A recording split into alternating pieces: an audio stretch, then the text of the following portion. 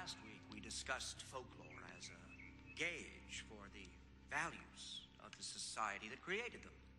Today, we get more specific. A babysitter receives menacing phone calls. And upon investigating them, she realizes that they are originating from an upstairs bedroom. The very room where she's left the children under her care to sleep. Now, who's heard this before, Well, that really happened to a girl in my hometown. Oh, yes. I'm sure it did. I'm sure most of you grew up thinking that this happened to girls in all your hometowns, but it didn't. You see, the babysitter and the man upstairs is what we call an urban legend. Welcome back to the Kill the Dead podcast. I'm your host, Gray. Tonight I'm joined by my internet co-hosts from left to right. We have Ash, Brandon, and Devin. Say what's up, guys. What's up? Hey. So to those of you listening at home, I will apologize ahead of time as being a bitch. So I don't know how much we'll cut out, but we will do our best to make it entertaining regardless. With that being said, Devin, what's good with you? Oh, everything's good with me, Gray. I have been, so don't laugh at this, but I've been a deep dive binge watching season 2 of Charles in Charge. The old Scott Baio sitcom from the 80s. It's an awful show, but I like cheesy 80s sitcoms. So that's been my thing. I actually just ordered the whole season on Amazon last week, and I'm going through it. And of course, this past Sunday was Easter Sunday. I was upstate New York with family and loves like us. So as per tradition, we had to watch Critters 2. So I had a very wonderful Easter. Would you care to explain the tradition? So Critters 2 takes place on Easter. And there's a lot of Easter bunnies and Easter eggs, church and all that stuff. And it's just, you got to watch it on Easter, just like you have to watch Black Christmas, and Silent Night, Deadly Night films during Christmas. It was kind of the law for horror movies. Interesting. Like I'm not one to ever pair the holiday that some films take place on with the actual holiday. Like I watch Leprechaun on St. Patrick's Day. You have to. Gremlins on Christmas. Well, what do you do? I mean, I just watch people die. I've never themed it out. I've never done that. So, I know what you did last summer on 4th of July. Or my Valentine's. I've done Return of the Living Dead on 4th of July or July 3rd. But probably the only one I've ever done. We have to have an offline discussion, Gray, about your watching habits. I have failed the internet. But yeah, that's been good. How about you, Ash? Let's see. I'm in a happy place now. I'm overall really happy. So that's a plus. Is that because of a Facebook status change? Oh, I mean, but we know. Besides all that, no, I'm just happy. I feel like myself. I've been going through a lot past couple of months, and I'm feeling good. So I'm happy. I'm blessed, and I have an addiction to Amazon Prime. And I've been ordering. I've been ordering too much stuff. And yesterday, my order came in, and I got Strangeland and Inside, the unrated version, of course. Oh, sounds quick. Oh yeah, I know. I was like, what? To order more stuff, but if y'all haven't seen Strangeland, it's the Dee Snider movie that came out in what's that night. And it stars Linda, how do you pronounce the last name? Cardellini? Mm-hmm. Yes. So who happens to be the star of this movie we're going to review? Yeah, that one's it's a must watch. If you've never seen it, definitely check it out. A lot of people describe it as the Saw before there was a Saw.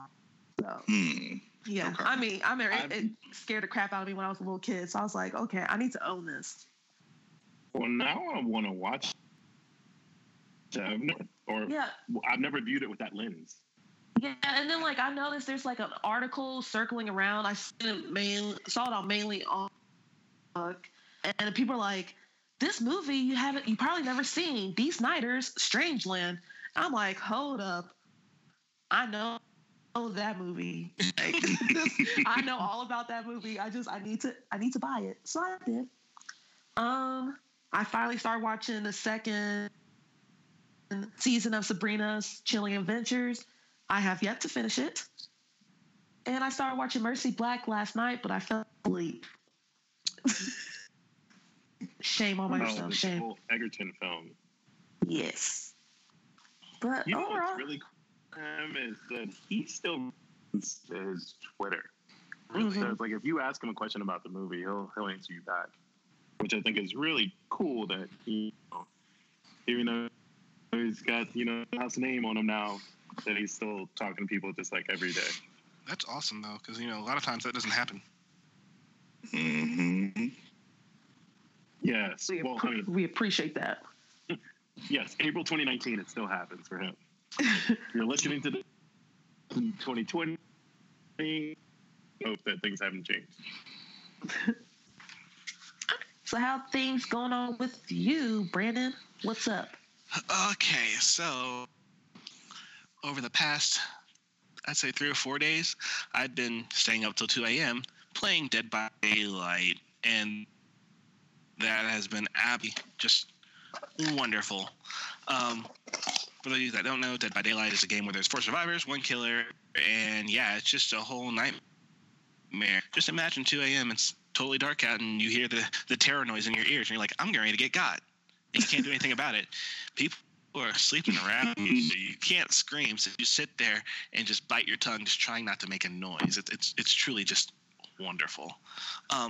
Waiting on Mortal Kombat 11. I just can't buy it yet. By the way, Mortal Kombat 11 is out as of, well, by the time you hear this, trust me, it's definitely out.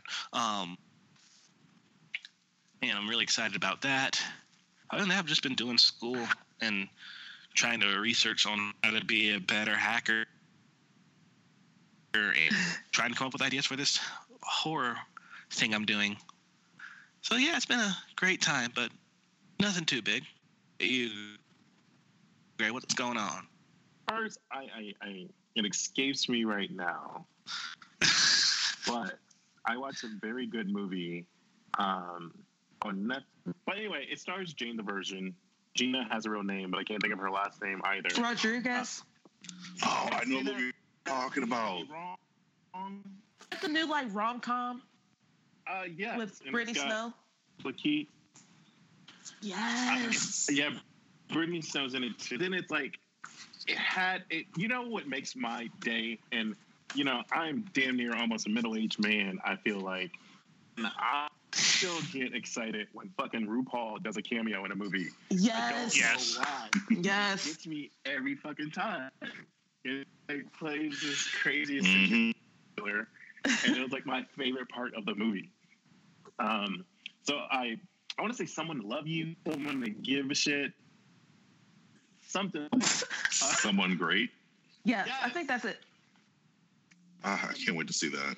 It's definitely worth the watch. So last week on social medias, several DM me or comments on my pictures. Do I watch or listen to the Kill Count or the Dead Meat podcast? And to answer all your questions, I do.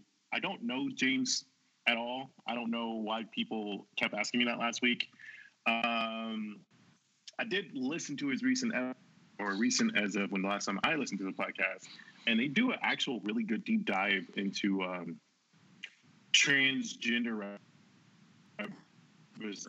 I thought it's very interesting. They had a guest, Joan Ford. That's probably maybe not her real name, because I want to say there was a TV series when I was a kid, and there was a character named Jane. But I didn't bother to Google it either. But if you guys are interested in just hearing, I'm not saying they're authorities on transgender representation either,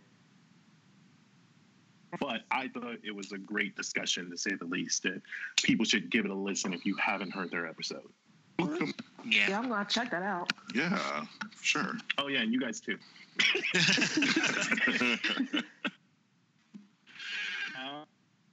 Other than that, just shitload of traveling, and Endgame is tomorrow. Yes. So, another non-horror thing. But it might be too long for you guys. It might be too long. It's gonna be too long for me. I'm gonna I can handle it. I'm bringing the Flash to the theater. That's all I know. Church has prepared me for this moment. I am ready. I mean, I feel like I'm doing good because I got a 5 o'clock showing. Me too. It's like, yeah. So I feel like it's still gonna be daylight when I get out, so my body won't be thinking fatigue. But we'll see. There's a large probability of me falling asleep, but I hope not.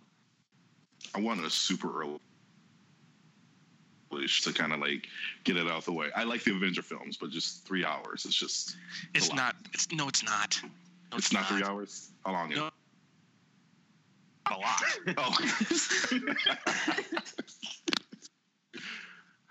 But I watched Lord of the Rings. A great epic tale. No, so no. Big deal. Anyways. Yes, it's a good segue. So the reason we're all here, and hopefully you're listening at home, is for us a discussion about the Curse of La Llorona.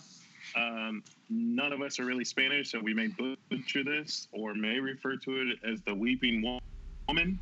Whichever way, do not get offended. We are doing our best. I'm very sorry about your loss. It's your fault! I can't even imagine how you must feel.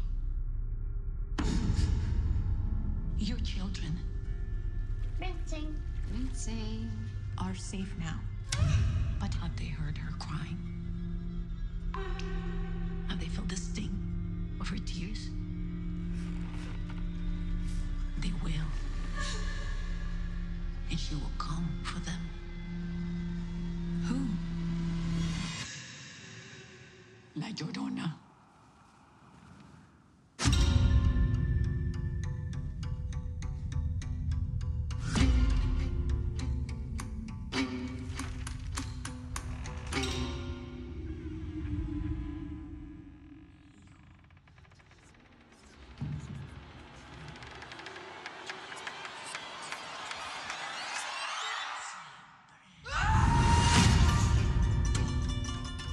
Father, can you help us? The church works with people who specialize in situations like this. It's La Llorona. Is she coming? She's already here. What do we do?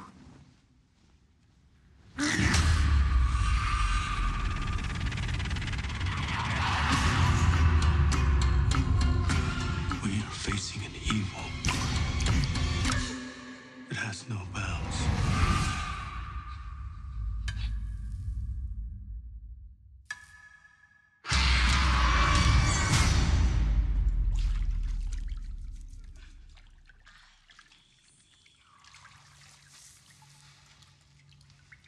Rinsing.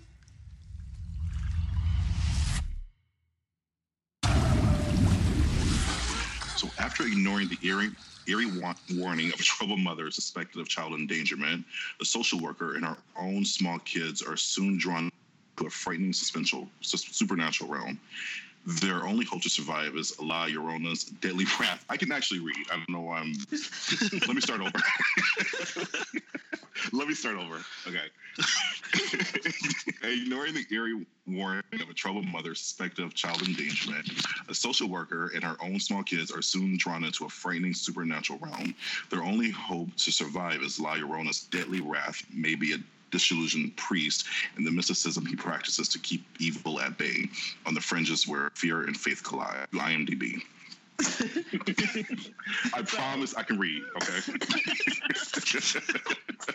I was nervous about butchering the name. Because it is tricky, and I do know that in several other countries, they just cut that part out, and it's just the Curse of the Weeping Woman. I guess they were just like, it's not going to do well in this country, state, whatever.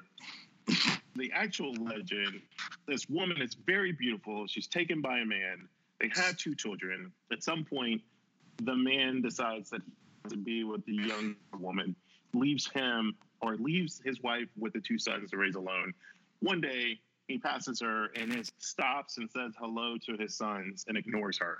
Sometime thereafter, she figures the only way to punish him is to take the one thing he still cares about, to get revenge on him. After the jealous rage was over, she realized what she was doing, and hence the weeping woman. And now she roams the earth looking for her children so that she can get into heaven, because she was denied acceptance. She didn't have her kids. That is a rough approximation of the original story. That is the myth, the legend, as far as I know. I didn't grow up La Llorona or Chanla as just, Black grandmother. That's all I had. That's fair enough. Yeah, like I said, that's more than enough. Brandon, what were your initial thoughts on this coming into the Conjuring universe? My initial thoughts are as follows. Didn't realize it was a part of the Conjuring universe till after the film, and I was like, that's a nice touch. So normally I don't like to pick this bone with many movies, but I want to pick it with this one. There was way too many jump scares, so that way the jump scares were just totally ineffective. I'll be straight up with that. Agreed. Mm-hmm. So for me, a jump scare is supposed to signify something significant that's getting ready to happen. It's almost like it's like rubbing your shoulders before everything goes shit crazy. Here, I don't even jump anymore. That and they made them kind of obvious too. That's problem number one I had. Problem number two is kind of my fault, because I did not know that this was folklore or anything like that. Now that I've heard Gray's from what I know tale and seen the movie, I can see how it all makes sense, and it makes it a little bit more creepier. I wouldn't say it's decent. It was a decent watch. I wasn't too upset, and it wasn't horribly long either. It was like an hour and a half, I think. Yeah. The saving grace. It's like a brisk walk. Jeez. I said he said saving grace, so obviously he has some feelings that he needs to get out. Well then, Devin, let's hear your thoughts.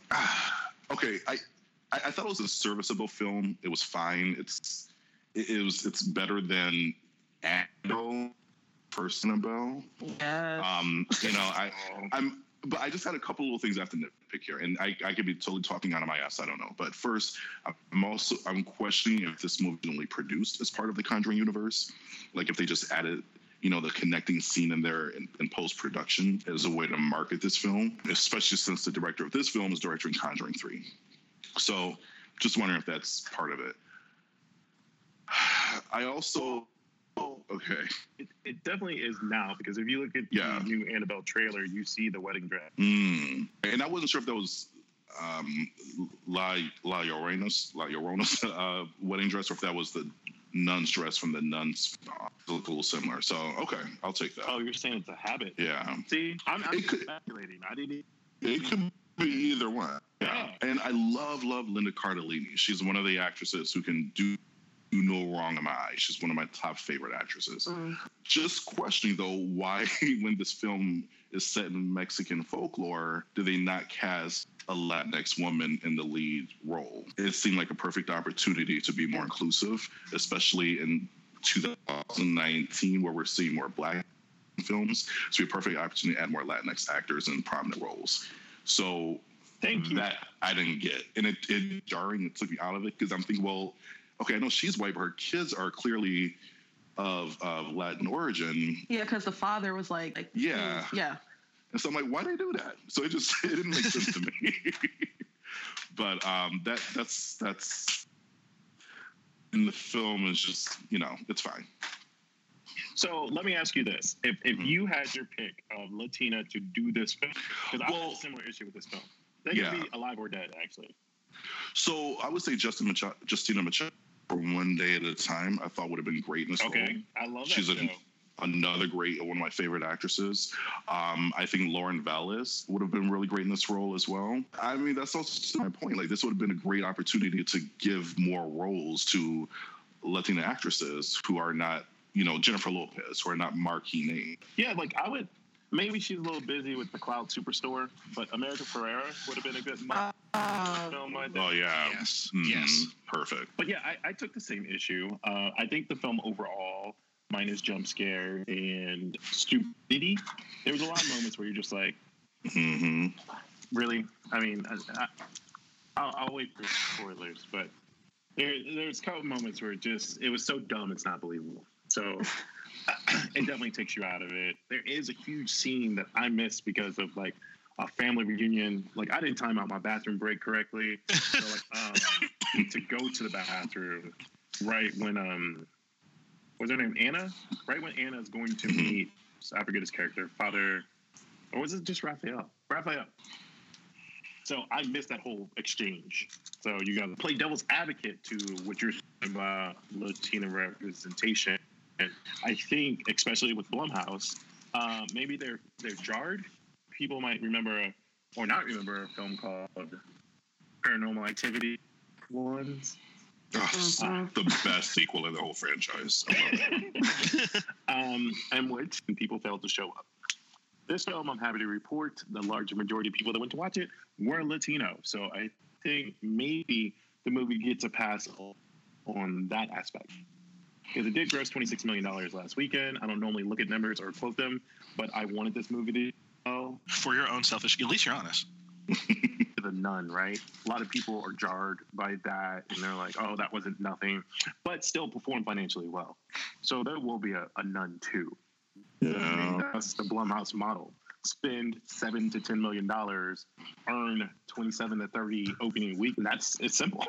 Yeah. And it's like they're making hand over fist. I wish it worked out for Happy Death Day too. We'll hold that one close to the vest. I don't care what people say. Haters gonna hate. It was a good film. But what were your thoughts? Let's see.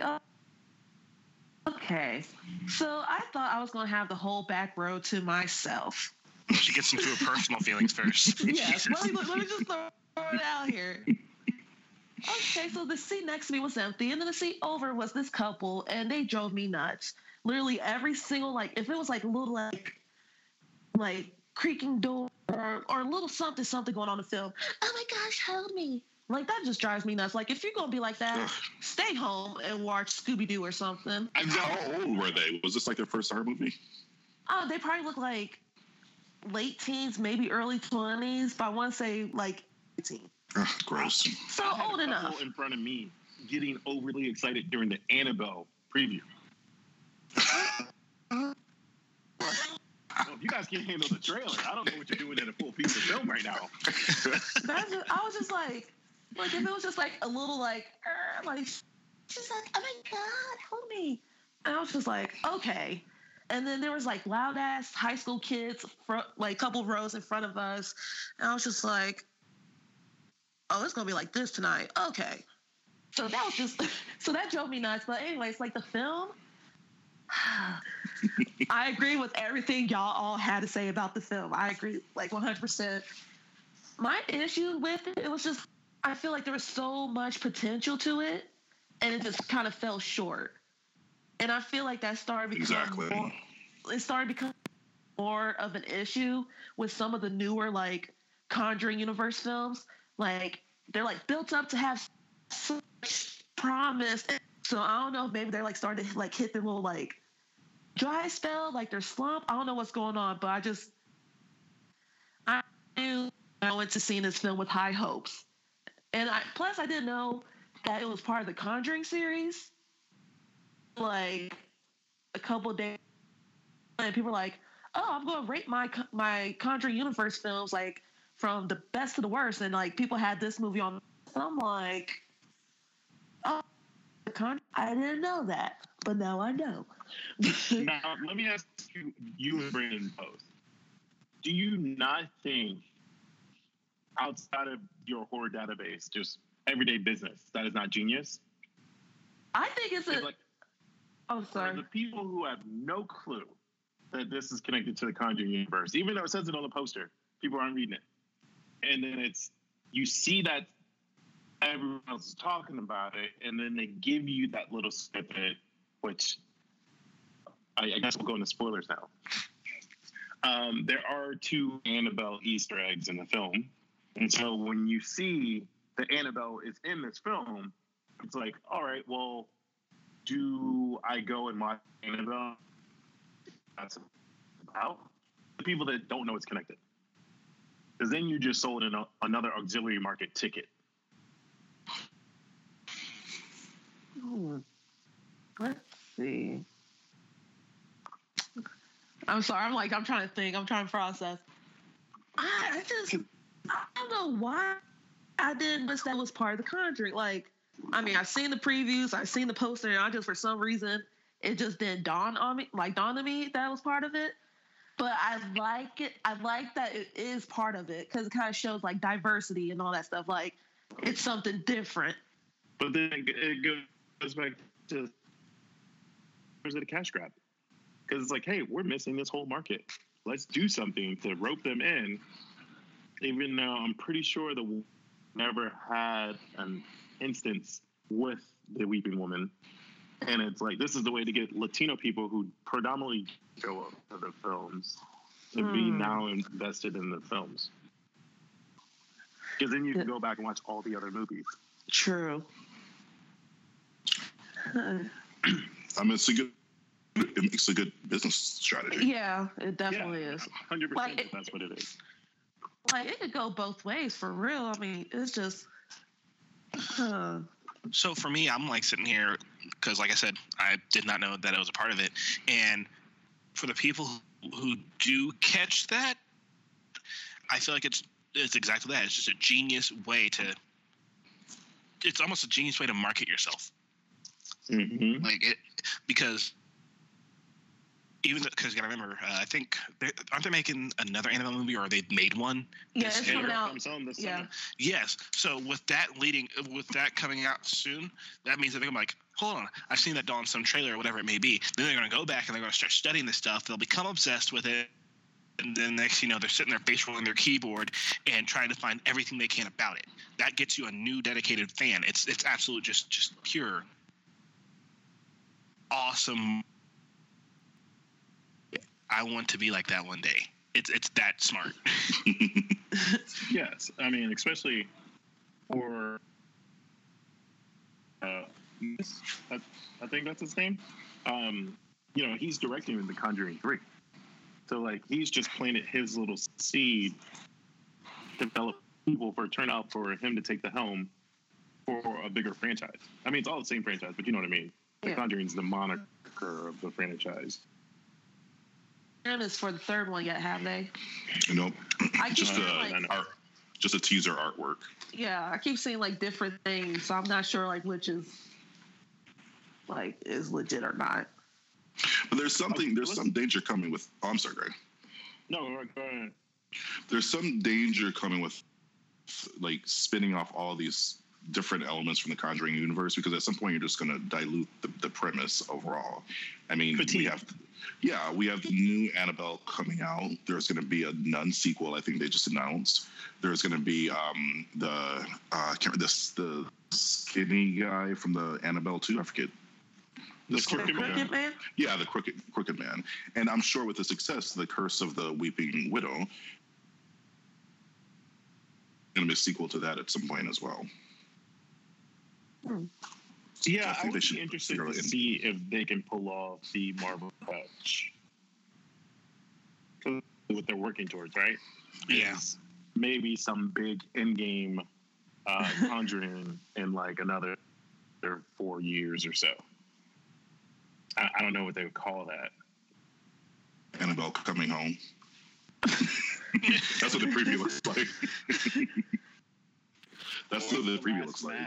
How about that? Huh, I like that. Now, I do have a question. There'll be time for questions at the end. No, I'm just saying, like, I'm kidding. Oh, I can't stand you. No, okay, so you think like with this film, like focusing on like a Latin like urban legend, you think maybe they're going to do like something that focus with like African American urban legend, or like what do y'all think? Do you think there might be a chance, or they're just going to do something else? I don't know if there's any African American folklore that it's like urban legend material, or was the Bunny Man? Maybe he was African American. The who? The Bunny Man. There was a maybe somewhere between New York and Virginia. I'm just gonna give myself that that nice landscape. There was a escaped convict that was like crazy, and he would kill bunnies along the way. I mean, he was murdering people, but killing bunnies too. Dang. And that's how he got the. He may have been. It's in Virginia. Okay. Sort of See, Virginia. got one of those states. I never heard of that. You can Google. Was he African American? That I don't see. He might have been. I just haven't gotten to that part yet. Okay. I mean, I'm stretching as usual. That's my thing. But that's. I mean, if you guys know another urban legend. I don't. I mean, there's Candyman, but that's a whole different. We already got Candyman. Barker. Yeah, I was like, we already got all Book of that. Blood. Or Book of Blood. I said that wrong. Sorry. But if you guys haven't read that, there's 3 volumes of it. They're all pretty good. Check it out. Yeah, I don't think I ever heard of them. Maybe there's a whole bunch of them we just haven't seen, like, heard of them. But then it's, again, how do you... Well, for example, if for whatever reason there was a way to get into the Conjuring universe, or it can't. No, because you know what a lot of people's issue is with this film. Okay. Jump scares, right? The same thing with The Nun, the jump scares. Yeah. Not enough people being murdered. But I think some of that, whether it's intentional or not, plays true to what the Warrens were investigating. There were hauntings, quote unquote. And like, you don't always catch everything. Not all the time. So you went there because someone was murdered, and then you go and investigate, and it turns out to be nothing or explainable. Or you went through it and the house is clear now. Because that's the thing that I think people forget about The Conjuring is hauntings. Most hauntings aren't serial killers. Like even current day, when people can say that their house is haunted. You can live in a haunted house and maybe a ghost is just slamming a door or scaring the shit out of you in a mirror. But that's pretty much it. So back to Devin's point, I think, is that that's where you might get the fatigue. Because people are looking for like, hey, let's murder these. Like, that cigarette burn is not cutting it for me. All right, you need to dig deeper.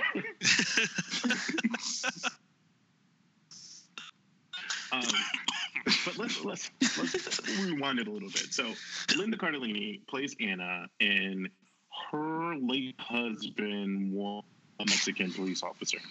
I don't know if that was even necessary for this story, because if you're going to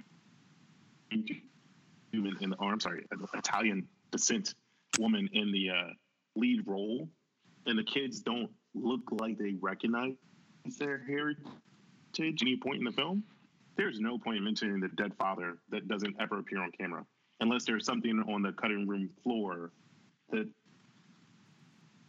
would make more sense. No, that fact was just kind of there. Yeah, I mean, I don't get why they did that. I think maybe they had to have some like close connection to this folklore and tied to Mexican culture. But again, why not just cast a Mexican American actress or Mexican actress in the lead role? Mexican, she's Colombian, but I saw her in this film back in like 2004 called Maria Full of Grace. Good movie. Although her name's Catalina something. I want to say wine mixer because of fucking Step Brothers. Also not recently, but she was in At the Devil's Door as well. She played Lee in that film. I think she would have been great. She's probably at Mother. I do think it's a big miss, to agree with you, Devin, that there just should have been. I get it. You don't want to shoot the whole film. You put it in LA, which technically used to be Mexico. I don't know the whole folklore either, so I don't know if La Llorona can cross the border and whatnot, or if the half Mexican children are the way that she can come into the United States. Like, obviously, they spent no time on that at all. Yeah. Yeah. And most of the movie takes place in the house, so there was obviously a budget constraint there as well. Which is why I thought I would love this movie. I love stuff in a house, a basement, a warehouse, a prison cell, a cube. All my favorites. Yeah, that threw me off. I have not seen those movies. I have not seen those movies, and I own the first one, and I have not seen it yet. What? Dude, I remember it was like Showtime late night one day, and I saw the prequel, and it worked me in that aspect of the prequel. You know, they have to make older designs, so it looks a little dated.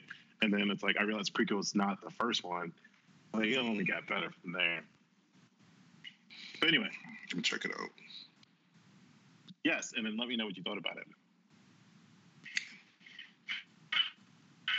And then, what did you guys think about Save the Last Dance, Sean Patrick Thomas as Detective Cooper? I don't know if his character made any difference in the film whatsoever. I was excited to see him. I was too. I mean, he doesn't age. He really doesn't. There. But man, I want him in a good horror movie. I mean, between this and Halloween Resurrection, I need a horror movie. Poor guy. I agree with you, Greg. I guess Anna needed another character who wasn't connected to the events. I guess I don't bounce some things off on, but his character was pretty pointless. But I enjoyed watching him, I guess. Yeah, it was good to see him in the film. Because I was thinking, like, oh, maybe he's going to help them, like, defeat, like, La Llorona or something like that. Like, I thought he was going to help them out, but no. He was like, I promise your... Because he was talking, he's like, I promise your father I'll take care of y'all. I'm like, okay, he about to help them out. Nah, he disappeared. Yeah, he was not in the third act, which, again, doesn't make sense. Yeah, you're not protecting them by not being there. So it is... I thought I forgot that he had Halloween on his record, too. That's a damn shame. But he was great in Save the Last Dance. I'll never forget. And the Barbershop trilogy. Oh, yeah. Oh, yes. So he can do well. It's just moments leading up to it. I think time he was in Cruel Intentions is the time where I realized they're just acting. I was like, man, I do not like this character in Cruel Intentions. And then no, he was in Dracula 2000. Was he? What? Yeah, he was a bad guy. Oh crap, he was. I gotta watch that movie. So it's like, I don't know which came first, Dracula 2000 or Save the Last Dance. Right around then, it was where I was like, oh yeah, I like this guy. Definitely like this guy. And then Halloween, Barbershop probably came around the same time too. I don't remember his whole thing. He had that cameo in Not Another Teen Movie. Like, yeah. Dang. Some of you will know exactly what I'm talking about out there. Yeah. That's fine. Anyway, let's tangents today. So, a social worker who is, her children are, no, she has a patient. I don't know what you call it, client. She has a mother that is under her social worker care. And her kids have gone missing from census. So she goes to check and she discovers that, or she assumes that the mother is drinking again, which I thought that was a little outlandish. Like, from the time she opens the door, she seems very coherent.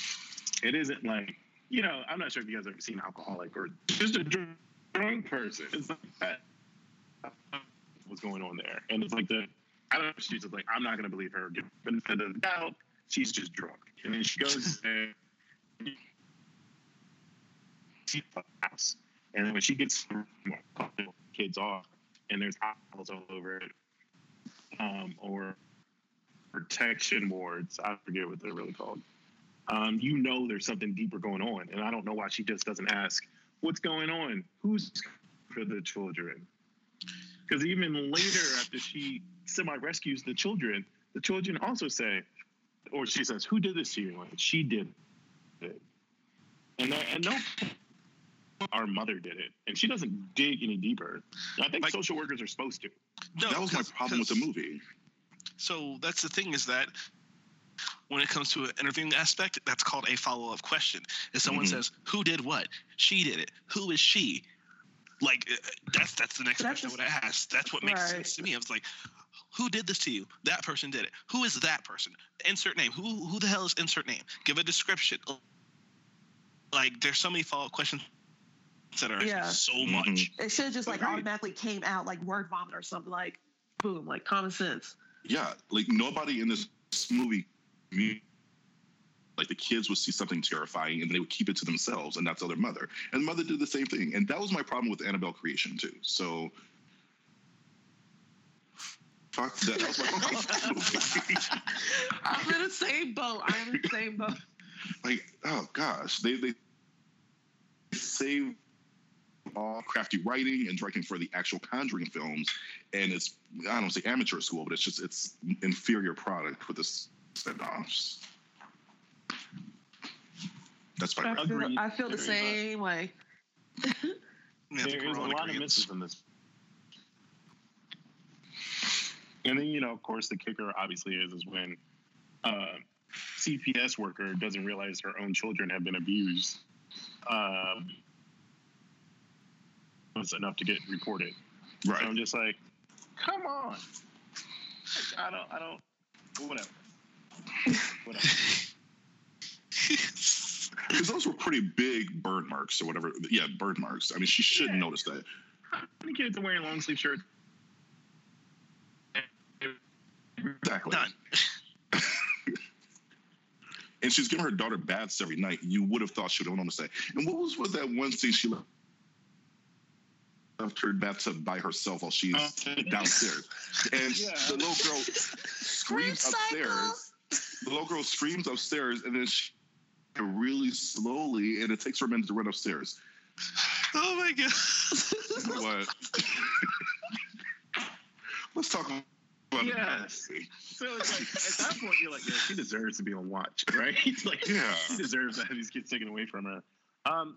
Again, I'm curious as to what could have happened. I know the writing team on this film are the same writing team from that 5 Feet Apart film, which if you haven't seen it, about whatever disease they had, cystic fibrosis. Yes, it is sad.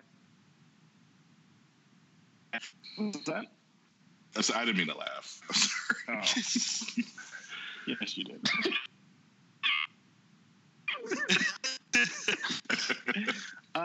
But that movie was put together really well, and maybe it just helped because it was a real life person.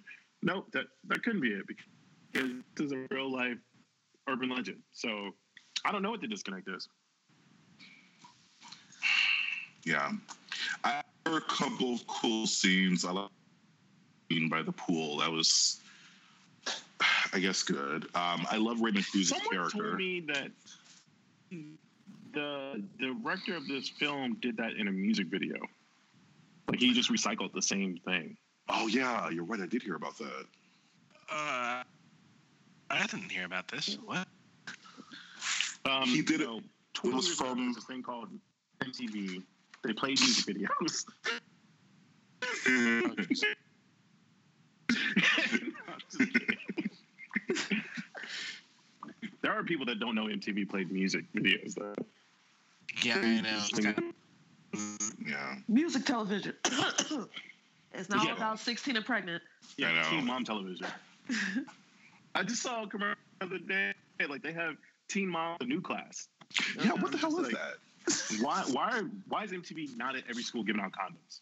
Every time someone submission tape, they should get a free year of birth control or fixed or neutered. Yeah. Gosh. I think we derailed again. But back to La Llorona or whatever, Weeping Woman, whatever. All right. So as this conversation has gone, this movie is a mess. That is the general summation. Can I just mention about one scene really quick here too? the little girl, the 7-year-old girl who I don't kids. Is that too old to be playing with dolls? I don't know. But the doll is outside the house. Oh. She's going to grab it. What are you doing? Your life in danger right now. This is a stuffed animal. What are you doing? She's like, don't worry. I'm not going to mess it up. And then they do a fake out, and it's the other mother, and it's shut up. La Llorona, just shut up. I'm not a parent at all, so I feel confident in saying this. And me, if that was my kid, I would have kicked her out the fucking door. There was no understand. Trying to pull her back in. You've done it. You've gone.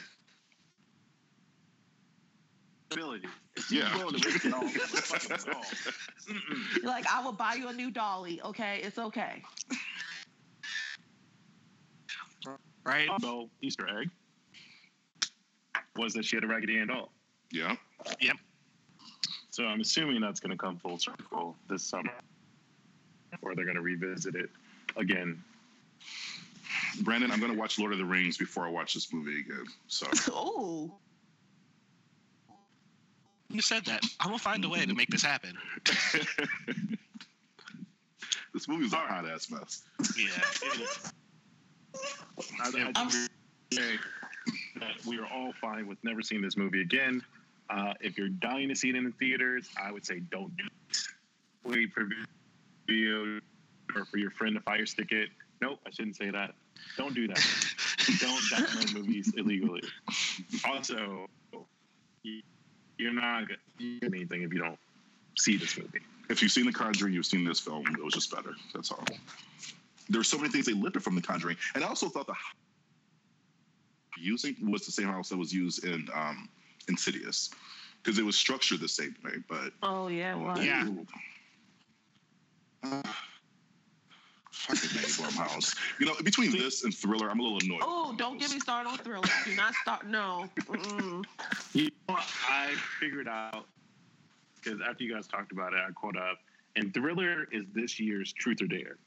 Like, they realized what they did wrong last year, and they're like, we're going straight to video this time, and we'll see if it works. It didn't work, but at least they didn't worry about theatrical release. Yeah. That's what I think. I just... Sure, they'll have another horrible one, maybe on YouTube. You might as well just release it as a YouTube short film used with no budget. Yep. Well, I'm sure they made money with... They probably bought the movie for... I'm guessing, I don't know, $50, and then they made a $150 million deal with Netflix to distribute this film. They made, I'm sure, but it's like you hope for that, like Slice last year. Great film. Did not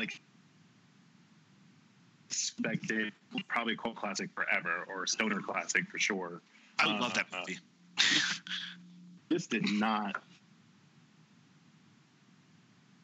So I'm good. Like I said, it reminded me of like when BET around Halloween time used to have all those BET originals. That's exactly what it was. It was. I mean, I'm just being honest. Sure. yeah. Slice a lot. I think it was like a few drinks in when I started to watch it, so I have to like rewatch it when I'm not a few drinks. Yeah, that's a good way to be, though. I think that's perfect movie drinking. All right, so any other final thoughts in the Curse of La Llorona? Don't see it. That's all. Wow.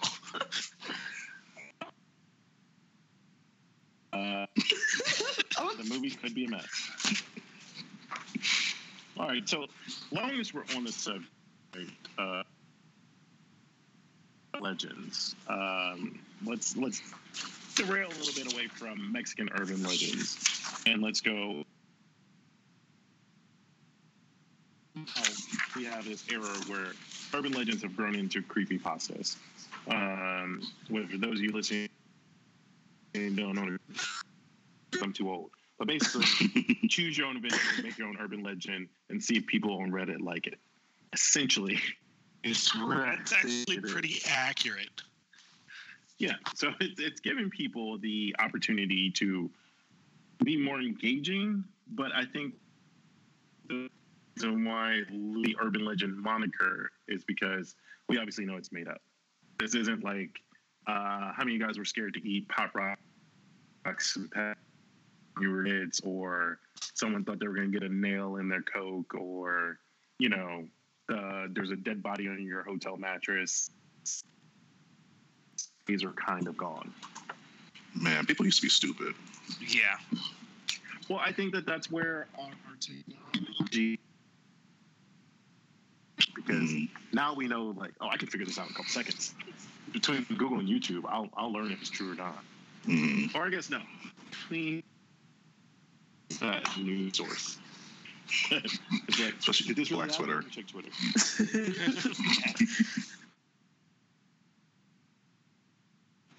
With this being said, the reason I'm giving you this intro is because I want to talk about movies that were inspired by urban legends. Before we start the show, you guys came up with some films you wanted to talk about. Let's start with what you consider a pressure's on Ash, because you're going to go first. Yes. Like always. Of an urban legend in cinematic history. Should I just like talk about my two movies that I picked, or just like when we start with the good? Let's start with the good. Let's everyone do the good, and I think the bad is where we're going to have the fun with this. Alrighty. So for me, I chose the myth/urban legend is there's several titles. So like The Babysitter or The Man Upstairs. So the film I chose was When a Stranger Calls. So you have the 1979 version and then you have the 2006 remake.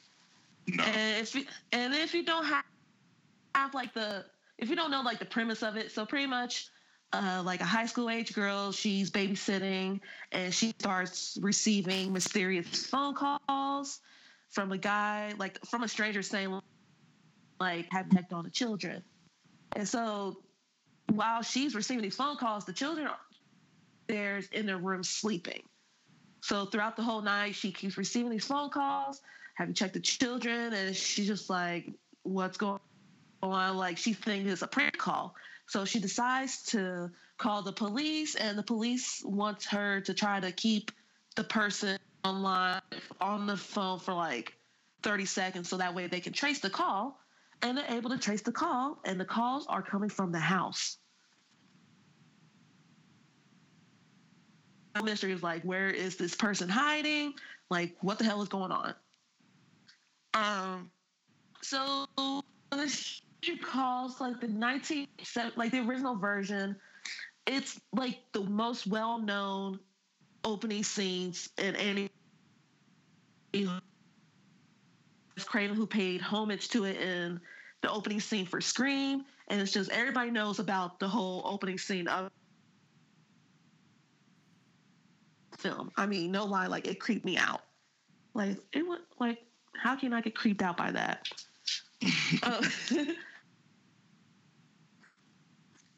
So my question for you is: did you ever see Carol Kane in When a Stranger Calls Back? No lie, I have not seen that yet. It's one of my favorites. I'm gonna say it was on Prime and Christmas time. It's on Prime now. It's on Prime now. It's on Prime? Yeah, I'm so glad you brought that up, Ray. That it's actually one of the rare sequels that's better than the original. Yeah, I'm definitely going to check that out. Cause like with the first, like when the original one, I mean, awesome, and then it's just like I remember I got kind of bored with the rest of the film. I'm just like, oh, y'all gonna hype me up like this? That's it. Like, I got bored. So I've only seen the original. I've seen the remake. I have not seen the sequels. So definitely going to check it out. I'm going to check out When the Stranger Calls Back. Yeah. Yeah, I'm definitely going to check it out since you say it's on Prime. And the remake was pretty good. I remember watching it, and it freaked me out. I was scared to go home. I was scared to babysit. I'm like, hell no. But I mean, I enjoyed not sequel, but I enjoyed the remake. So. Did you enjoy it more than the original? I would have to go with yes, because with the original, I got bored. I were trying to do with it, but I got bored with it. Maybe I should take the time to like revisit it, and maybe like with me being older, I can appreciate it more. Because I feel like that goes with like any movie. Like maybe you didn't like it at first, like, but when you start watching, you learn to appreciate it. But with the remake, I did appreciate it. I liked it a lot. Not Mexican, but she's some type of Spanish. She's probably also mother age that could have taken Linda's spot. You know,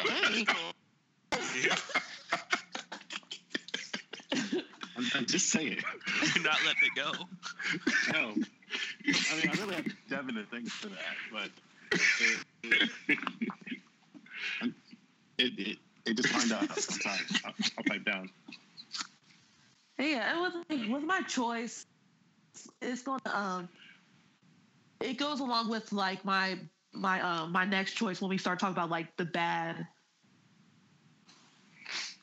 like movies like related to the urban legend. They're actually related in some way. Okay. Brandon, would you care to regale us? Okay, so the movie I picked was, well, it's a series of movies, but Boogeyman. Now, for those of you that don't know, well, hopefully you know this urban legend. Boogeyman is essentially the monster that hides underneath your bed, in it, and he'll come and kill you, so on and so forth. So in this movie, you have a man where he's fathered by the boogeyman, tries to tell people and no one believes him. So in his adult age, he goes absolutely freaking bonkers and starts doing stuff to make that way there's no. So all his clothes are in like drawers. I do think in the movie he put his mattress on the floor and he takes out all closets that he had. So then later on, as the story continues, you see people that died in the psychiatric ward, things of that sort, and a girl and like, hey, there's something in the ceiling. I think it's the boogeyman, and it continues going like that. Now, the reason why I will be the first one to say it. The movie did not have the best time at the box office. This first movie. It's a show of movies. The first movie did not have a good time at the box office, but it was obviously good enough to inspire 2 more movies. But the one thing that I call this a good representation is because within the movie, like everyone always says, is that the boogeyman is powered off you believing in it. It's going to take whatever form is terrifying, things like that.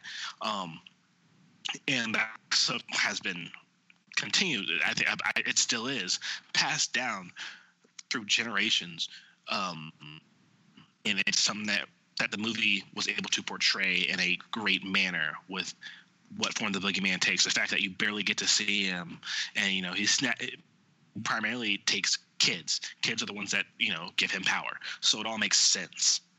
And that's the one why this is good, because it makes that's really all we asked for. Trying to keep true to that urban legend while twisting it a little bit to make it, Hollywood worthy. And they did a great job with that, with these 3 movies. So I'll have to be honest with you. I am not aware of these movies. talking about the film until you got into the part with his father dying, because the 80s film is definitely based on a woman, because all 80s films are based on women. But I'm going to have to check this out now. I missed it in all of its glory. I've seen the first two, but I haven't seen. Is the scene when they're like in a psych ward? The second one does take place in a psych ward. That one fucked me up. That did.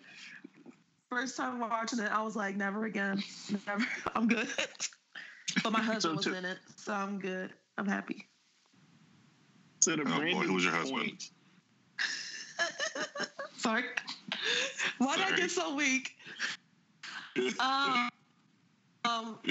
David Gallagher, a.k.a. Simon from Seventh Heaven. Yeah, he is in it. Yep. Spoiler alert, he was the first one to get killed. Hey, continue. Damn. I haven't seen it. Oh, it's okay. It's okay. You just ruined it. Seventh Heaven was my favorite TV show. Now I'm not going to watch them die.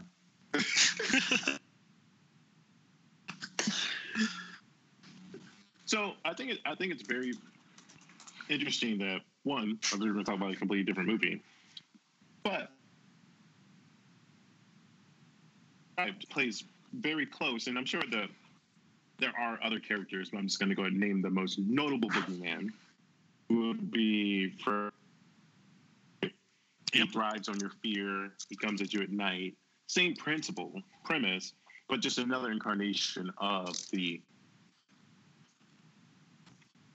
So I think that's cool. Now I have 3, 2000s, 90s films to watch? Yeah. 2. Yeah, so now I'll check it out. Devin? My urban legend is Bloody Mary. This is the ritual of going into a dark room or dim room, maybe with some candles, usually with a couple of friends, and reciting her name. I always thought it was 5 times you say her name, but it's actually times you say her name. And she's supposed to appear in the mirror, and some legends say she'll kill you instantly. Glass around you, but she brings some type of havoc in your life. And this is famously adapted into the Candyman series. Tony Todd. Fairly simple, fairly similar ritual where you go into a dark room, you say his name, I believe, times in the movie. I can't remember. Yeah. You say his name. Okay, you say his name 3 times, and he's going to appear behind you with a hook in his hand and take your life. With people not taking a historical ritual seriously and meeting their demise, some havoc in their lives because of their lack of belief. So that's my good idea. That's my good urban legend. I'm so delighted that you did not say like urban legends Bloody Mary or Bloody Mary 3. What movie you were going to tie into it? I try to erase those movies from memory. I'm just going to stick with Candyman. And actually just the first 2 Candymans I'm going to stick with. Oh, okay.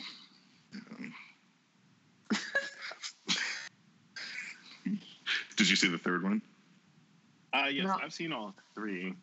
Okay. I just think that they tried to make it too modern when there was no need. Yeah. Like, he could exist at any point. We don't need to be like, hey, we need everyone. Everyone made this mistake in the 90s with their franchises. They were like, we need people to know it's the 90s in real time. And you can go back. Hellraiser did the same shit.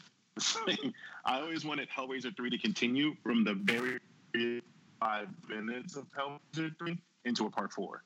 The rest of the other hour and 28 minutes, fuck it. It was the dumbest shit ever.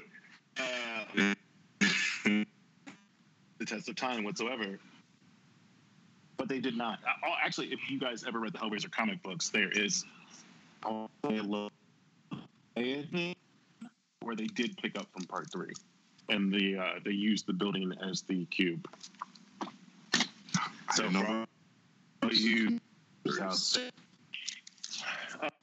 for my good, I decided to not be woven. What did Robert Frost say? The path less walked. Travel. Sounds smooth at all. Yeah, travel. American literature. Love that guy. Mine would be just combination of art plus urban legend. I preface that because you guys are going to cringe a little when I say it. But the Blair Witch Project.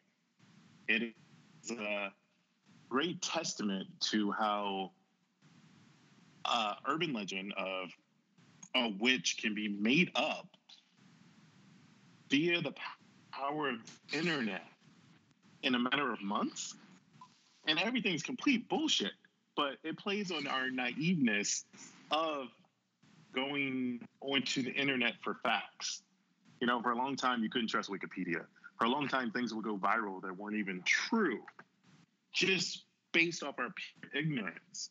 And that's kind of like the root of all urban legends. For the most part, none of this shit has ever happened.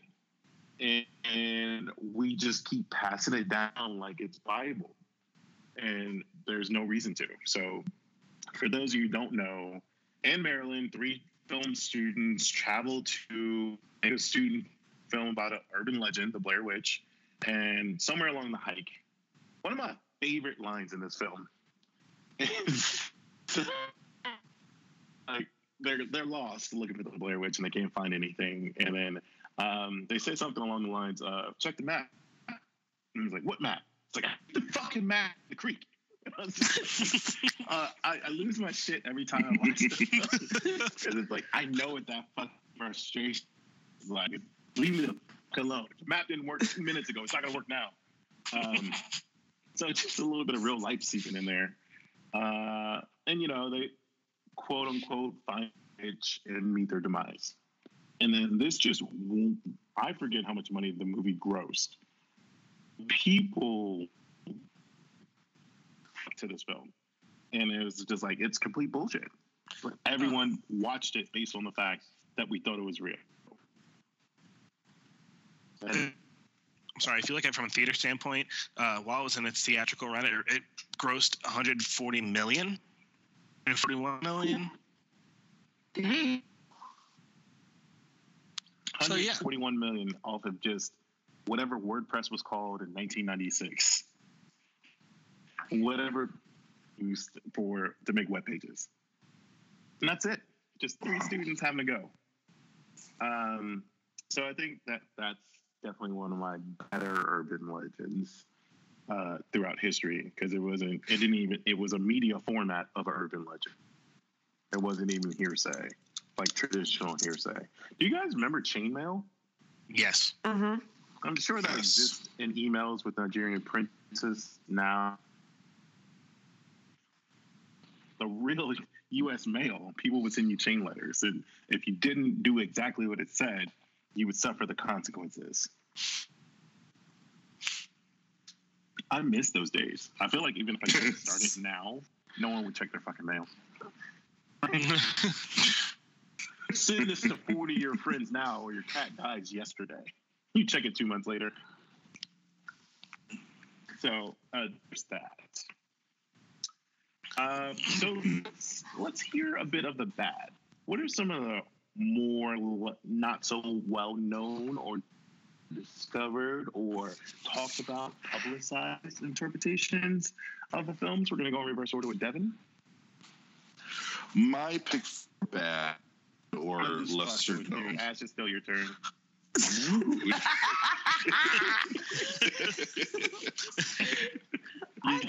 Get off. Oh no, I was just waiting for it. I was all excited. No, I mean, it's fine. Whoever wants to go can go. It's all up to Devin. Go ahead, Ash.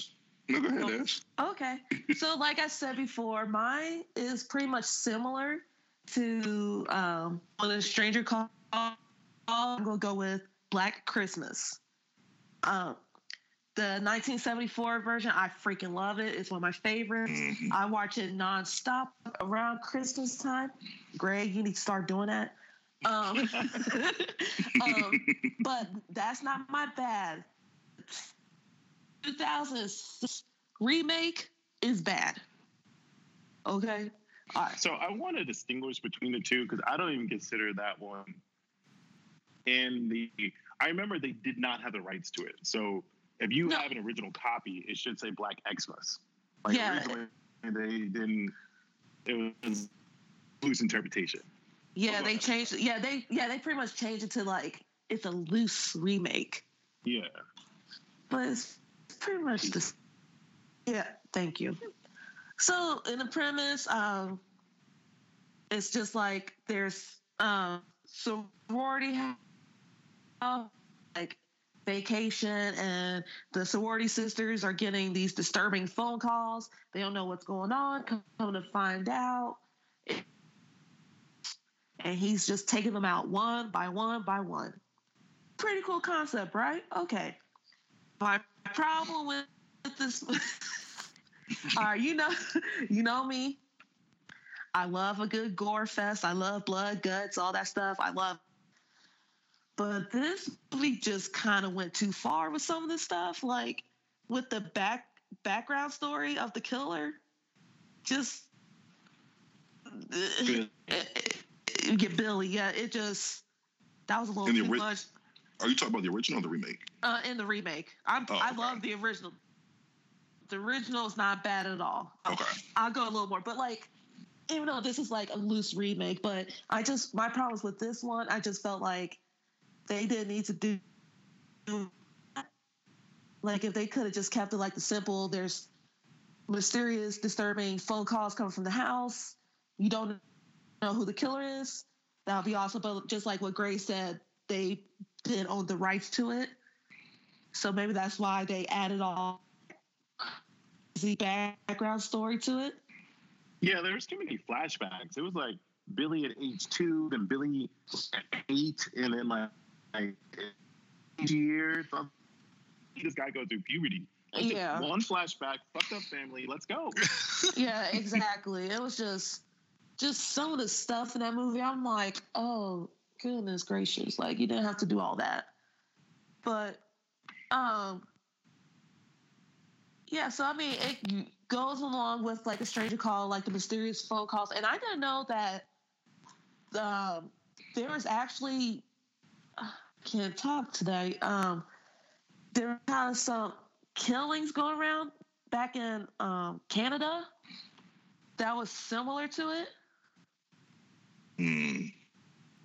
Like at the same time this movie was shot? No, this was like back in the 40s. Oh. Yeah, so like back before like these films came out. Never mind. I was like, this movie just got interesting. Right. No. But like pretty much like back in like what's that? I'm reading from like this source. November 17th, 1943. I believe it was a Montreal murder. So a 14-year-old used a baseball bat and killed his mother and attempted to kill the other members of the household. So that's kind of like a little bit. I don't see how that's like inspiration to the film because it's nothing similar. I don't know because like it was set in Canada, and the films are like set not like the film itself, but the filming took place in Canada. I don't know, but like I was doing research about it, and that article popped up. So I might do a little research and see the whole story behind all that. But yeah, my bad film would be the remake or the loose remake of Black Xmas. So, good representation of a stranger in the house. When a stranger calls, bad representation is Black Xmas. Yes. 2006. Got it. Si, oui, yeah. Brandon, Brandon in any language you choose. I'm gonna do this whole thing in Chinese. I could, but I'm not going to. So my representation of a bad urban legend in terms of movies and such is the Slender Man movie. We're talking Slender Man 2018. That's when it came out. So for those of you that don't know, Slender Man's been around since probably as fucking Reddit. Actually, Slender Man is almost kind of like the Boogeyman in certain references. Now, the way it was started was they had a competition. They were like, you have to draw the most scariest thing that's paranormal, and then this came up, and excuse me, and so essentially what the Slender Man looks like is he's a very, very tall, thin man, and he has really, really, really long arms. Like, your arms shouldn't be that long arms kind of arms. And some people call them tentacles, but he can extend them to capture whatever he's trying to chase. He has a white featureless face. He wears a suit and tie. It just, imagine that. Just first of all, he has to get his suits tailored if his arms are that long, because nothing's going to really fit. As long as I got my suit and tie. I'm sorry. So that just happened. And the reason why he's so scary is because apparently when you have you're in some proximity of him, you start feeling extremely paranoid. You start vomiting. You'll start seeing stuff. Things get freaking weird. And one of the Slender Man games I've played, it's like your screen goes all staticky and creepy. Anyhoozles, I digress. Now with the movie, first of all, they did it really weird because you have these 4 kids, and they summon, you can't see my air quotes, the Slender Man. And never, like, in all my years of hearing about this stuff, never heard that part of the legend. And then Slender Man starts snatching people up.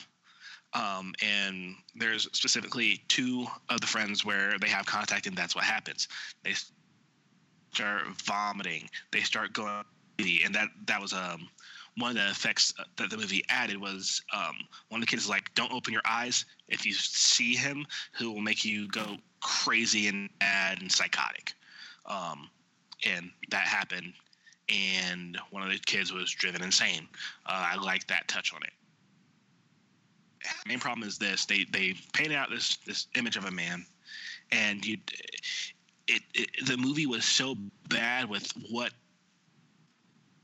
the Slender Man is, because most of the time, when just from the things I've read, I've been very with the things I've read, the Slender Man will literally just drive you mad. He drives you nuts. He's not trying to snatch you up and kill you. He wants to make you go absolutely insane and question everything you do. So in this movie, when I see, the kids just getting snatched up, I'm like, come on, y'all could have done a way, way better job. There was so much more they could do with the movie. Mm-hmm. Like, there's so much, just because, once again, this type of shit. With all the stuff I've read, there's so much that they could have added. They could have shown more people being affected by it, and not just, oh, this happened. The movie was very, very dull, very, very just blah. And you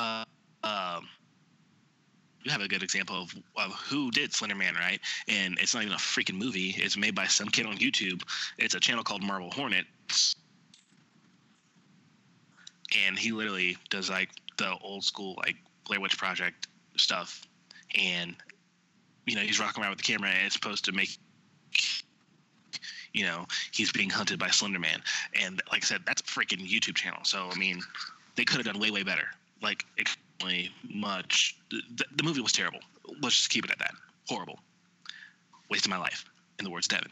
So, yeah, that was my bad example of urban legends. So So I think it's All right. Gray's turn now. Is it me or Devin? I'll go. My choice for bad urban legend, and this is more. It's not really bad. It's just not well known outside of the East Coast. Is the legend of Cropsey? Ooh. Cropsey was rumored to be this escaped mental patient who had a hand for hook, and he would kidnap and murder children.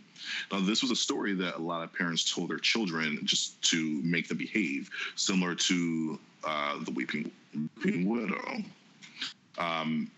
But what happened was in the 70s, real murders started happening of these young children, and the children were taken to this abandoned mental facility place. And it comes out that there was actually a serial killer who really was kidnapping and murdering children and going under the moniker of Cropsey.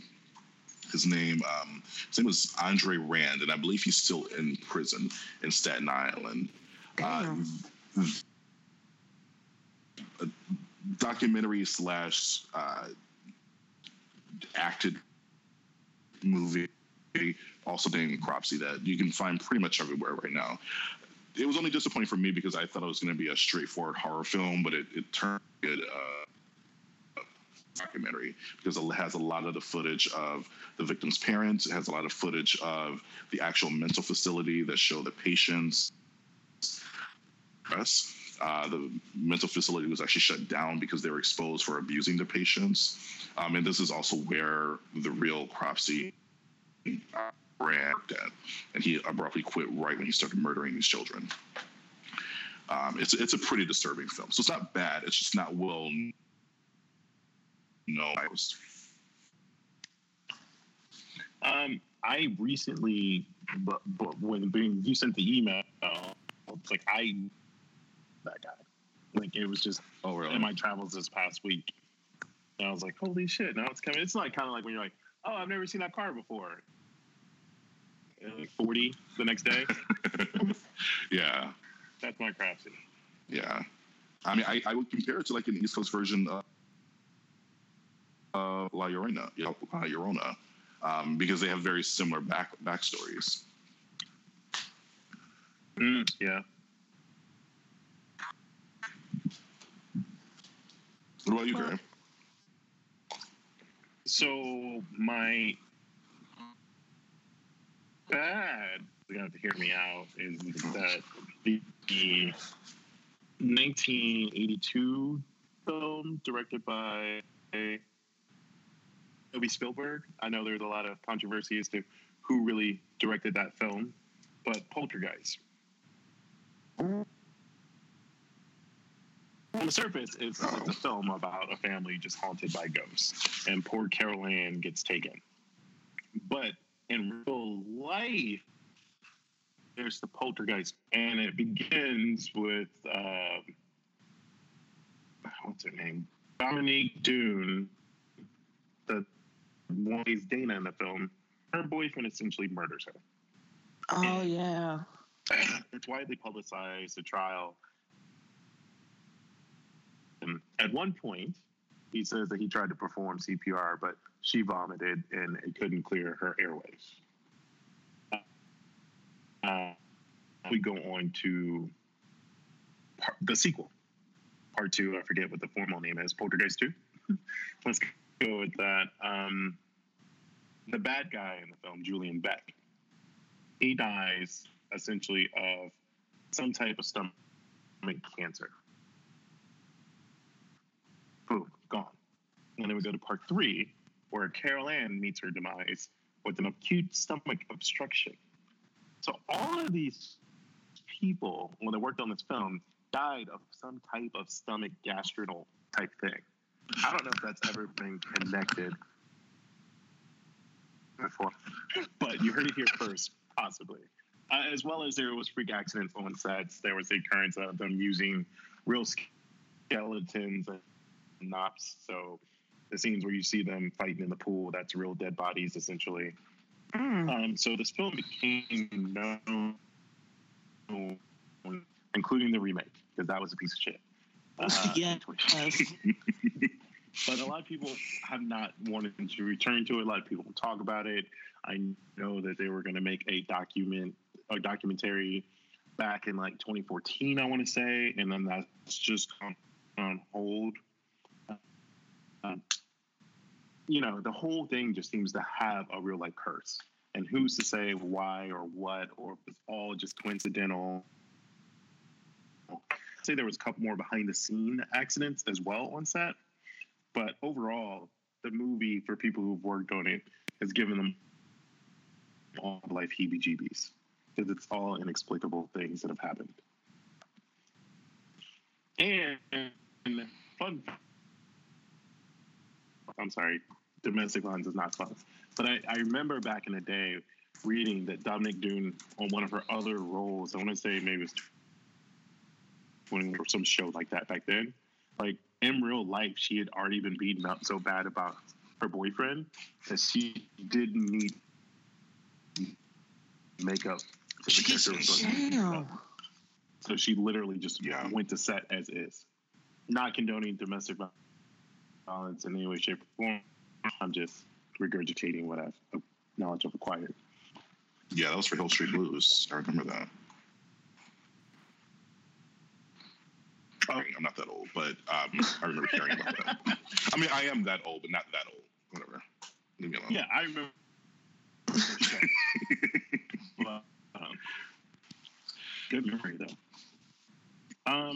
So the reason why Poltergeist even comes to mind is because, Ash, what movie are you going to see tomorrow? Game.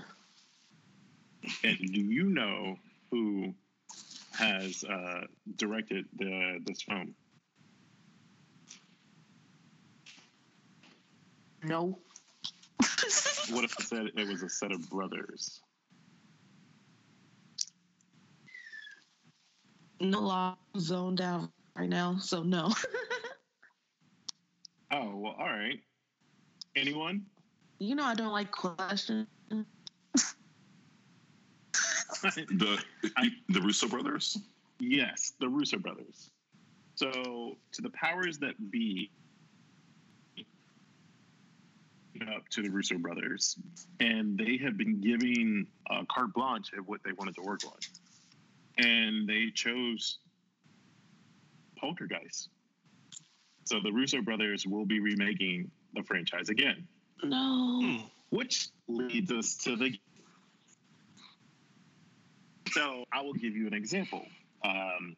Russo brothers are remaking Poltergeist, but it's kind of tricky, right? It didn't work, which leads me to believe it's like, how can it work? What do we do? And to me, it comes to the point of you got to make it scary again. In the 80s, cable television was fairly new. I remember when we got ours, it was much older than we got the television in our house. And it was a monumentous thing. We all crowded around it and watched it and marveled at it, and people tripped over the long-ass cord. And because it weighed like 200 pounds. So once it was installed, it was installed. That was it. That's where it was going. But back in the 80s, this was a thing. It's like, people didn't own a television yet. People weren't aware of its capabilities. Technology was really in its infancy stages. Like, if you compare, like, where we were, was that almost 40 years ago to today? Like, someone who went in a coma in 1982 and woke up today will... Like, what do you mean you have a phone in your pocket? The car can drive itself.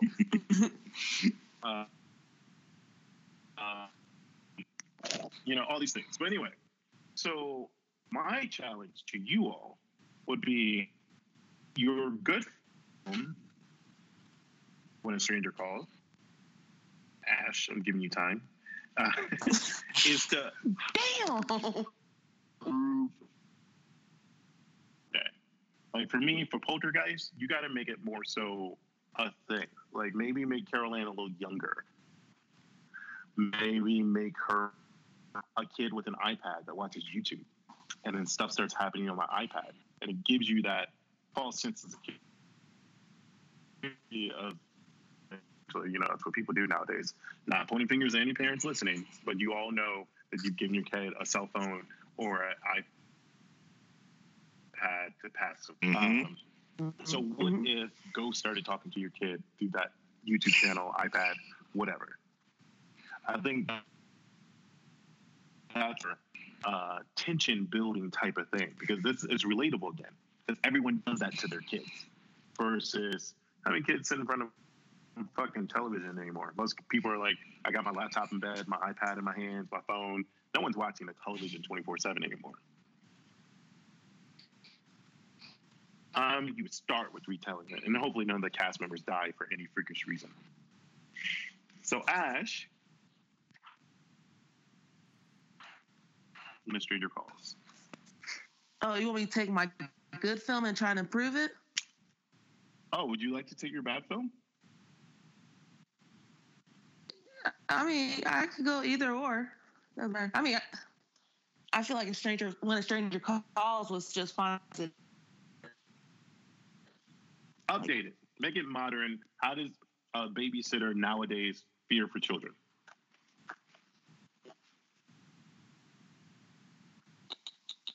Let's see.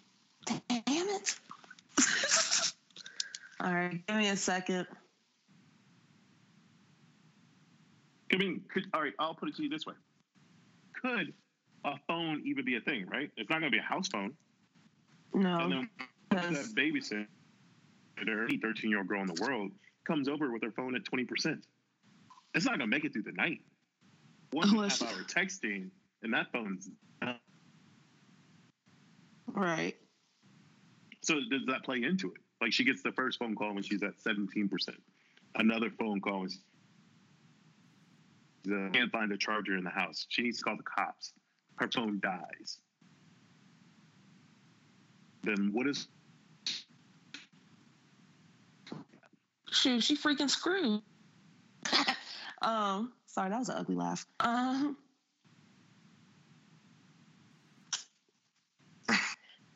Damn, Gray. It'll be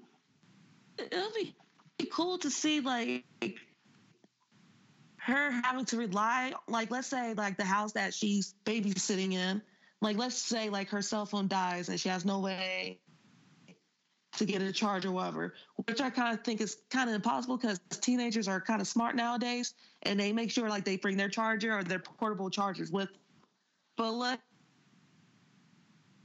say she was being careless. She was fighting with her dad. Oh, she's fighting with her dad in the regular film, right? The 06? Let's say she's getting out the car all she mad, gets grounded. Yeah. slams the door. Charger gets caught in the door. She's walking away mad. Doesn't even realize it. It's just dragging down the dirt road. Right.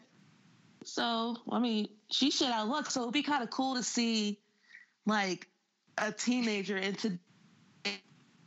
today's time, like, having to rely on a house phone. Let's just say, like, the house that has a house phone. It'll be... Damn, you got me. It'll be interesting to see the babysitter use a house phone, like, she has to rely on it.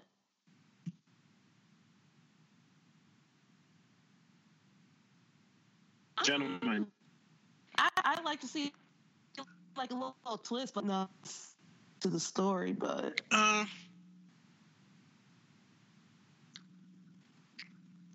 For when a stranger calls, for, like, once again, I think you said it best, involve, like, modern-day technology. Because really, that, I feel like that would be the most terrifying thing to people now, is just as you said, you know, oh, I got to make this phone call. You see your battery's at 14%. You got to work and babysit these bad little kids for the next 2 hours. Your phone ain't going to make it. And then someone keeps on calling the house. Like, I feel like the addition of modern technology would be perfect for that movie. Yeah. Like, let's suppose before things went down, she called Uber Eats. So, like, there's that little thing that happened in the beginning of the film, what happened until he's knocking on the door, and then it's like, is the delivery guy there to get murdered, or is this a chance to get hope? In the when you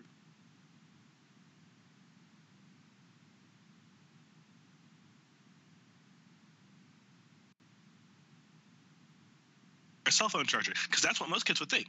They'd be like, "Ooh, I can drive and go get help, or I can go charge my phone."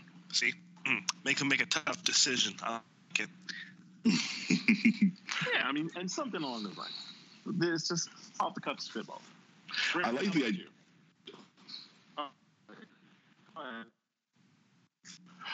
Oh no, I was gonna say I like with the idea with the remake that they really highlighted, or they made sure the lead actress, the characters, he isolated. They didn't live in an apartment. They lived in this farmhouse that was way out in the country. So I think maybe amping the idea of isolation a bit more would really work for another remake. Maybe not in such a mansion, but Yeah, that was creepy itself. Yeah. Isolation in the middle of everything. What if they lived in a New York high rise? Yes. That's like, I love that. Fancy auto locks fail, so you can't open doors, blah, blah, blah. We should copyright them. Done. Brandon, I've never seen your film, but say your film takes place in Alaska during the Northern Lights. How does the character die? Survive? How do they fend off the boogeyman? Yo, okay, so y'all know I got a creative mind too, and you're gonna do this to me. So they're in Alaska, so that's perfect because with them they could be living pretty far away, providing isolation for this made-up thing that we're talking about called the boogeyman, and I could literally tell you a whole story off this. So here's what would happen, right? You have the kids, like, they to Alaska, so they really don't know anything else about the outside world, any other countries, things like that. Oh, wait, and time out. I said the Northern Lights. I meant to say the period where there is, like, the 40 days of night. 30 days. 30. Yeah, it's 30 days. Yeah, I fucked up. You did. You really did. I gotta start all over. Here's what I would do. So, like, yeah, like, just down that myth of, you know, this is the boogeyman. Boogeyman feeds off your fears and thoughts and everything else. It's always nice. So that's when he can hunt. That's when he can get what he needs to get. And I'd have it set where, you know, because like I said, this family, they're out kind of isolated from the world, and it's passed down through their generations. And it's because, you know, you can look in the past, like, be like, yeah, you know, your grandfather got snatched up by the boogeyman, and the one person who saw it, his wife, was alive, and she passed it down through the centuries. Then, you know, have the kids be like, oh, we don't believe it, whatever, and then just start fucking slowly prowling and patrolling the house, doing stuff to scare them, letting them know I'm here and I'm real. Before you know, oh, it's not a kid or two up, no big deal. Yeah, that's what I would do. It would be perfect because you think about it, he's always able to hunt for 30 days straight. So that's 30 days of torture. You know, I just thought about it, and I think I just gave you the premise for Jeepers Creepers, right? Every 27 years. You kind of did. So I guess another interpretation of the boogeyman. I just completely fucked up. You're on fire today, man. Hey, you know, all pistons, man. I've been drinking this juice, and everything feels great. That brings us to the Candyman. Yes. What if?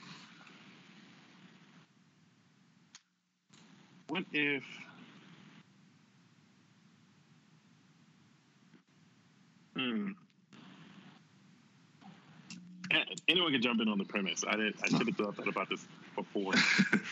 As much as I love the urban setting of a Cabrini Green set, Candyman Part 1, I would actually make it take place in New Orleans for whatever remake, because that's where his actual origins were in Louisiana.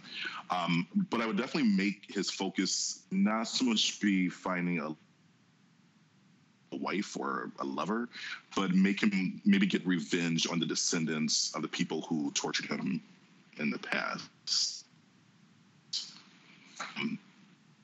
Just creating fear, maybe in the descendants of I don't know if they were slave owners, but the people who tortured him, and maybe the other people who sat by.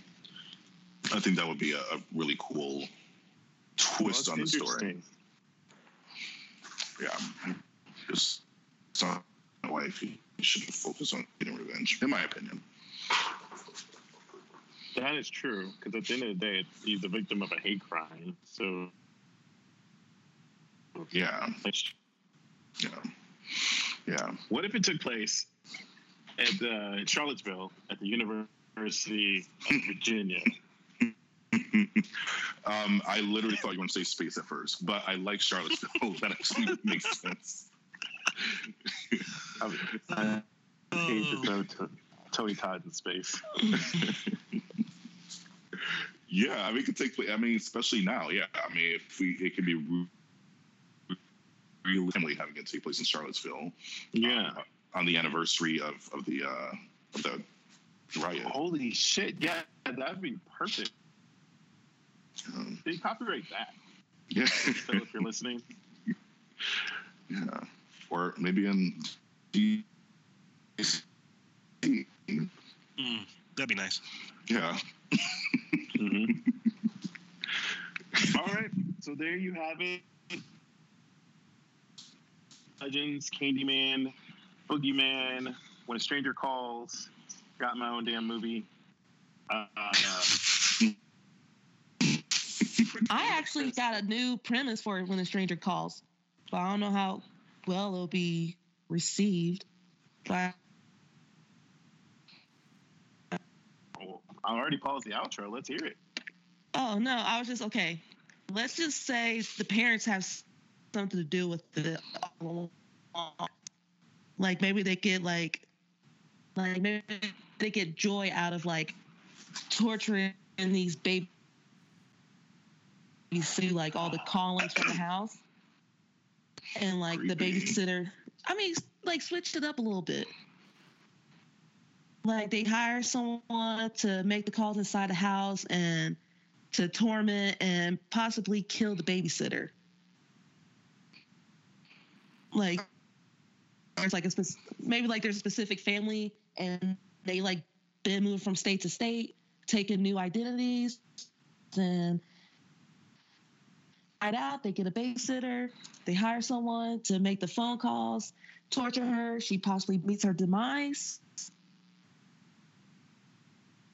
Parents get shits and giggles out of it. You know what? Yeah, I could write something about that. I could write about that. And they were foster parents. And the kid was about to be turned over to a family, and they didn't want to lose the kid. So they hired, make it look like the babysitter's gone crazy, murder the babysitter, but pretend like the babysitter murdered the kid and keep the kid off the books. See it. There you go. I like that. If any of our listeners writes and it becomes a successful screenplay, we get 10% just off bat. I like agree. all these concepts. I 100% agree. It's already copyrighted in my mind. Yeah, so Russo Brothers, I'm coming for you. If I see one toddler with an iPad.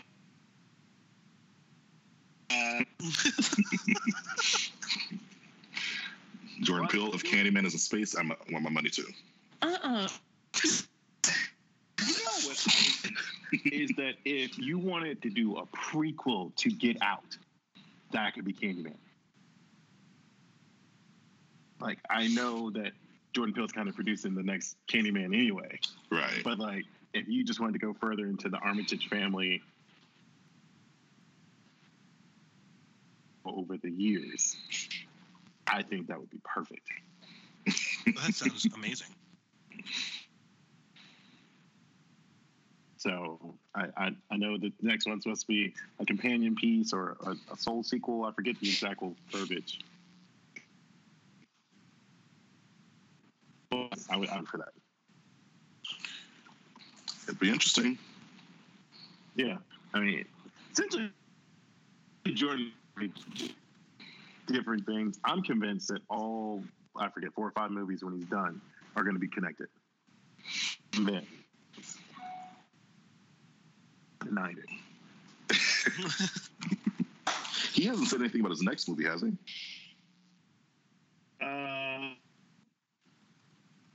Not that I know of, but he could probably go at his own pace for anything. Yeah. You know, just smoke a joint, hang out with his kid. You know what? You already know he big chilling. He big chilling. Yeah. Yeah. Third time's a charm. Say goodnight, folks. Good night. Good night. Deuces.